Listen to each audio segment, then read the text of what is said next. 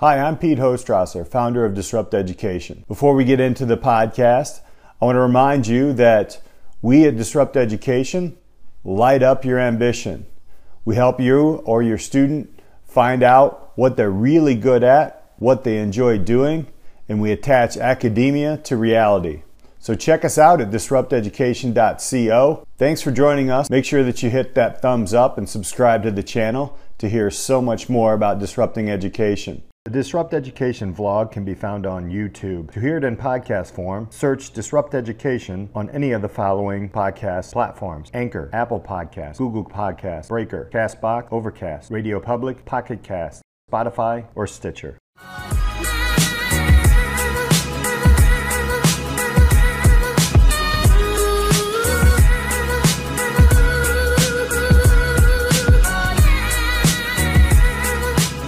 Welcome to this very special edition of Disrupt Education. So glad to be in the International Mansion of Education and Innovation. Yes. Got that right. I'm here with Emilia Fermi. I want to make sure I get that right. Thank you. And Brando Fermi Crawford. Thank you so much for hosting. Thank you. Thanks for having us. Oh, it's a wonderful, wonderful place. This building is not built out yet. It is getting there, but we're excited to hear a little bit more. Let's hear about you two. Who are you, and tell us a little bit about your educational past. We'll start with you, Maria. Okay, so I am from Argentina originally, and I am a professor in piano. That's my degree. So I went to preschool, kindergarten, elementary school, high school, and then went through the conservatory, and pretty much the conservatory didn't teach me anything, but took away from my creativity that I was going into. So when I'm saying that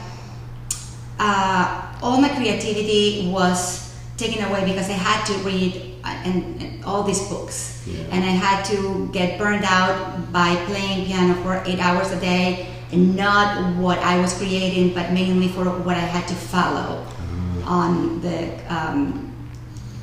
curriculum that they would be provided to me.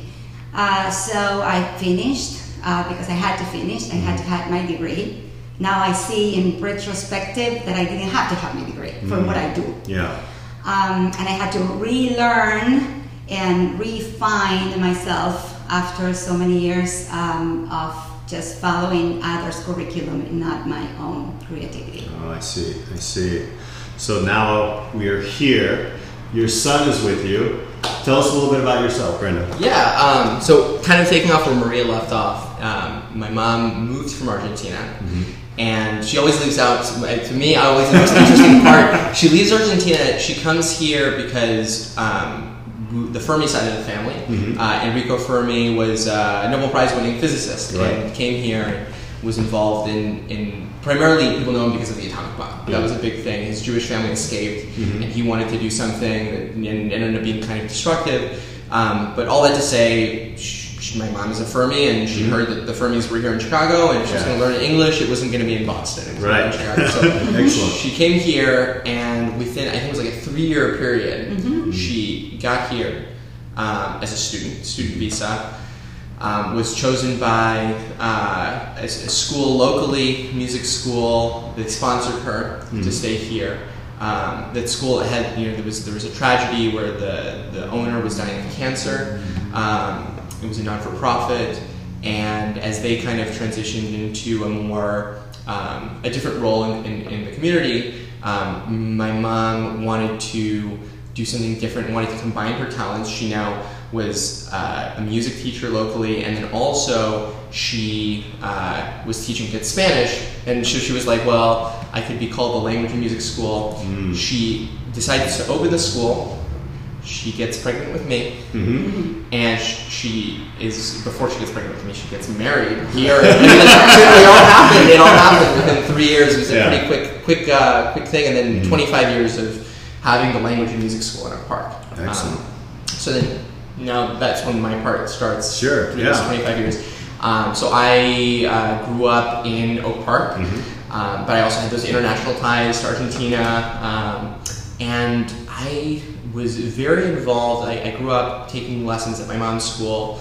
I also was very involved in acting, and that took me into an interesting place where in high school I was just really hungry for success in acting. I think that I try to analyze where that came from. I think that I had there was a tough time in my childhood, which I think I can say that there was a custody battle, and I think a lot of people can relate to that. And that was really complex, and I wanted to make a name for myself. And then also certainly like middle school, you have there's bullying, there's being in that awkward phase. It's a very awkward phase. Very awkward phase. So I went into acting, and I got an agent, and I actually left high school.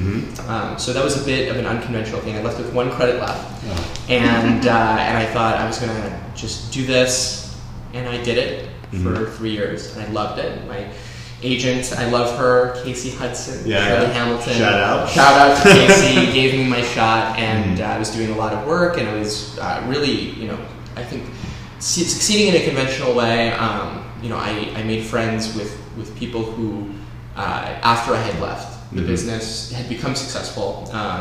One of them is a series regular on Stranger Things, Joe Keery. Nice. We both auditioned for Stranger Things together. Yeah. So there's this I think that if I would have kept going, I would have experienced what I wanted, but I felt this need to leave.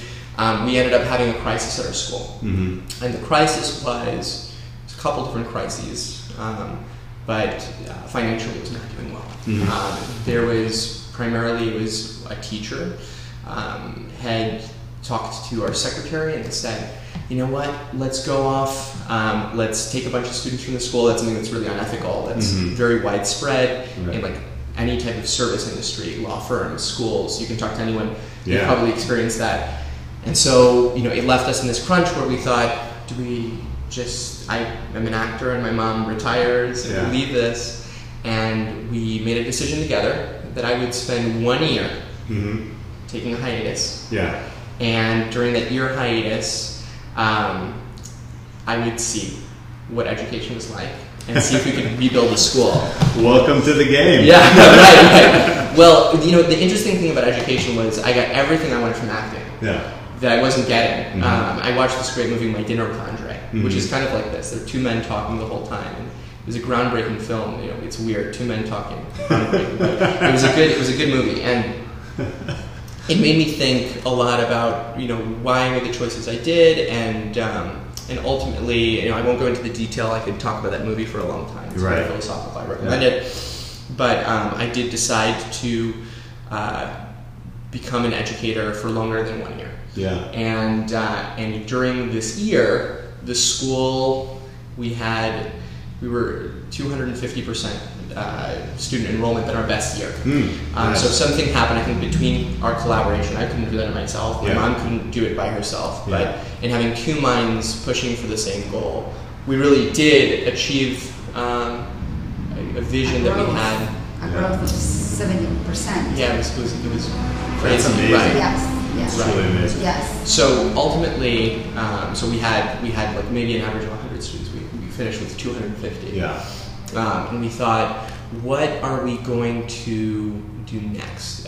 And during this time, we were helping out, and maybe you want to talk about, there was one particular student and what sacrifices we made, what we did for them, and how that led to the creation of thinking about doing a K-8 school. Because that's a big leap, and you were saying in our tour, this is private lessons started this whole thing, right?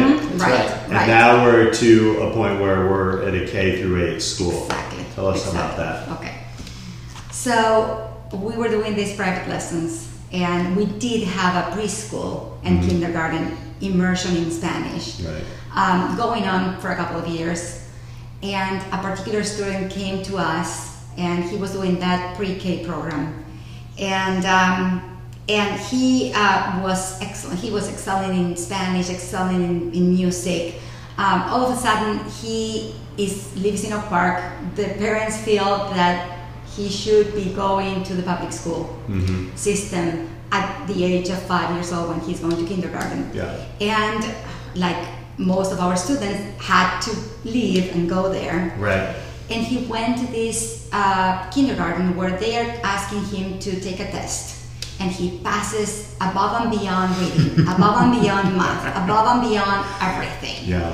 And he goes through the year. And during the year, he's forgetting the Spanish. He's not doing well in music with us because he keeps coming for private lessons. Right. But he is losing interest. He is losing everything. He's getting these red cards that the teacher is giving him because of the behavior he's having. Yeah. And at the end of the year, they did the same test they did at the beginning of the year, and he is failing everything. He forgot how to read. He forgot the math. He forgot the science. He forgot. And we are here thinking, what are we going to do? Yeah. And so ultimately, what happens Yes. is that we decide to start an elementary school for him.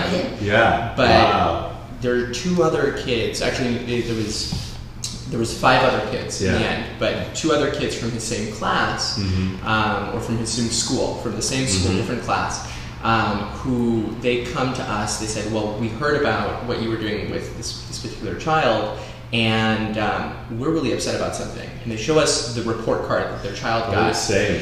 And what was very interesting and sort of disturbing was that this child, she said, "This is the report card I got. I know my child's above average, but this isn't the issue. Right. I was at a gathering of parents, and we compared report cards. They were the same They were report all the cards. same. Yes. Yes. Yeah. And so Yeah. we were like, wow, well, what does that mean? What were my report cards when I grew up? I went to public school here. But yeah. And so we started a beta program, like a pilot program for an elementary school where our new vision was, okay, first off, all our children are going to be fluent in Spanish in a useful way, conversational. But if we're doing that for language, why don't we do that for everything else? And we say, okay, if we're going to teach math, it's going to be taught by an architect. Yes. And we're going to build Yes. things, and we're going to measure, and we're going to, they're going to be able to be proud of some achievement, not some abstract, letter grade. And then the other thing, that besides the real life application, is what if our kids, they were to learn their subjects to mastery. This concept came from Sir Ken Robinson, who I'm sure you're a fan of. Big fan. And so he says in his TED talk, and he's like, well, what if children are paired by interest, not by age? So that was easy. We were like, okay, that actually takes away a hurdle that we would have to have a minimum of how many kids in each grade. No. Pair the kids by this interest, by this artistic talent, by the interest in their parents' interest, frankly, in their kid being fluent in another language, because I think everyone should frankly be interested in that. Right.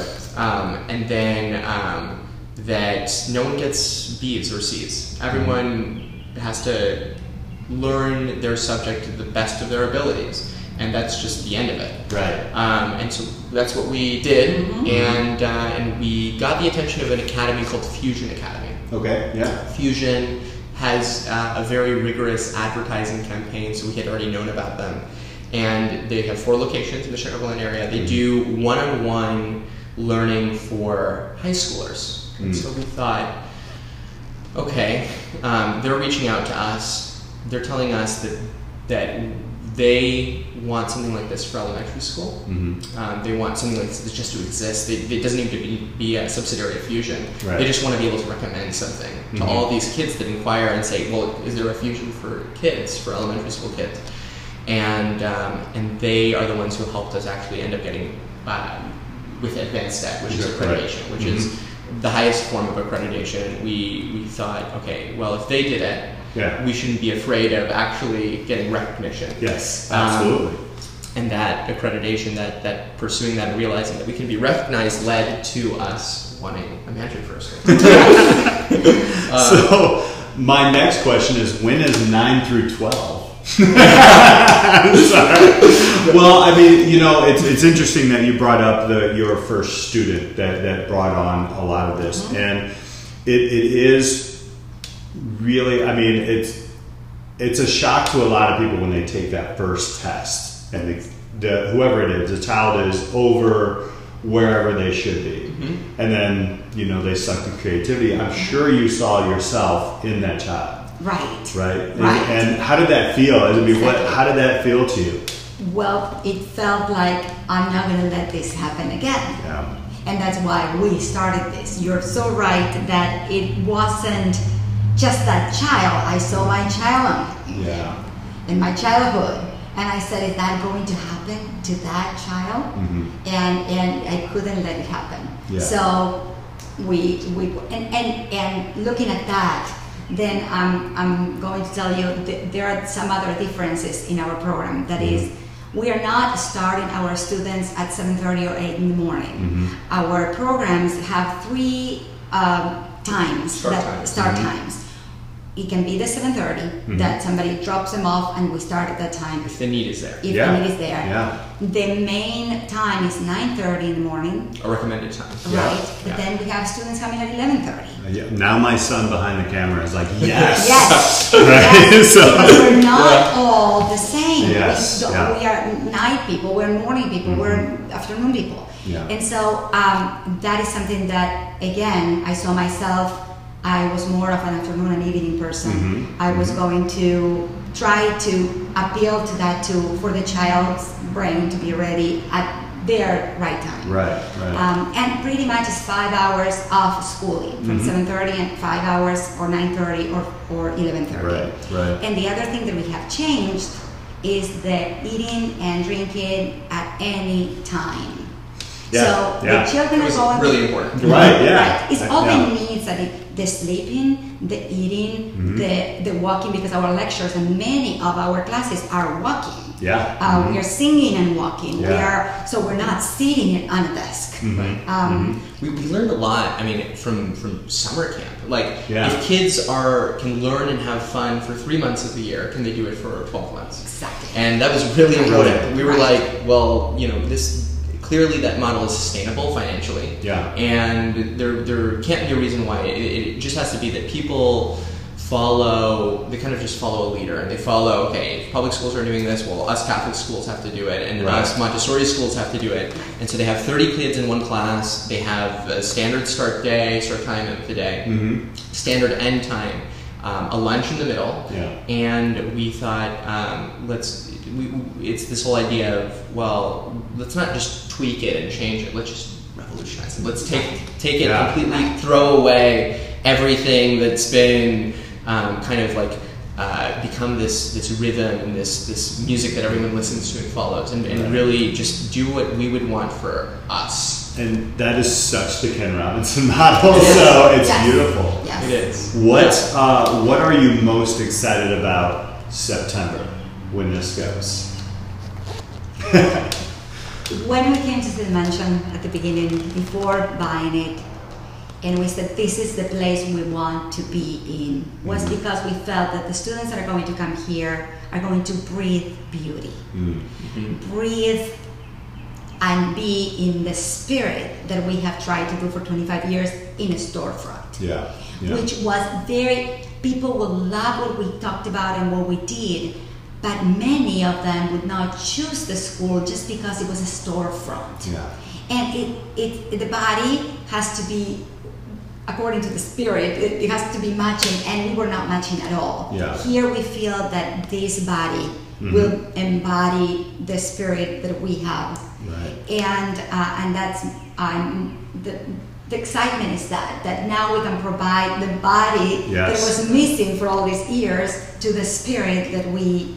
Can I add to that a little comparison? Yes. It's kind of like when we were wandering in the desert for 25 years. We found a promised land in a sense. Yes. We do feel like it's this interesting kind of like we paid our dues. We've been there. We've struggled. We had the peak of our financial difficulty, and the school being able to sustain itself. Because at the peak of the difficulty, one of the biggest things was, well, we already had our savings, and we had our investments, and we thought, I mean, one of the things you came to the table was, you keep up with acting, and I retire with investments. And so, what was really interesting, and this is going to lead into how we even got the mansion, is we had bought some real estate, luckily right after 2008, like by accident. Like, we didn't even know what a deal we were getting, and so this was with the plan of maybe retiring someday. So we had enough of a track record where we were going to buy an apartment building. Yeah. And we were just going to buy this apartment building, and that was going to be your thing, and I was going to have my acting and continue to do that. And so we had the financing for, I kid you not, exactly what this place cost. And so that was 3 months before. There's a sign. That was unbelievable. Exactly. We lost the bid. I mean, we would have done it.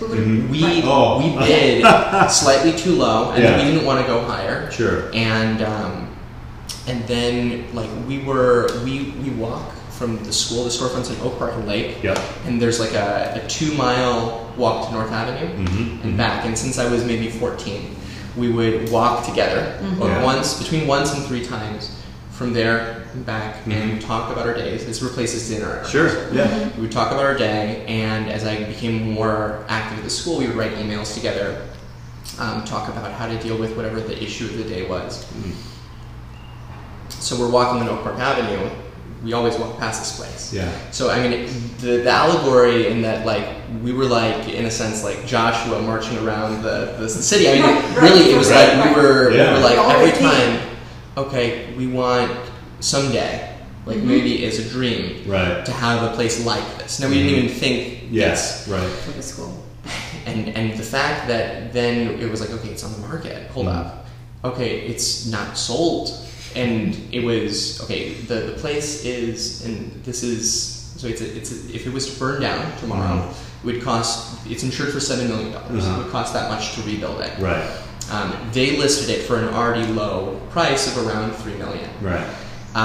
They had brought the price down by the point we inquired to 1.75, and when. I think a combination of them not being able to sell and us being, we just put out basically our entire financial report of the school and said, this is how much charity work we do. And the owners are very charitable people, very good people. Yeah.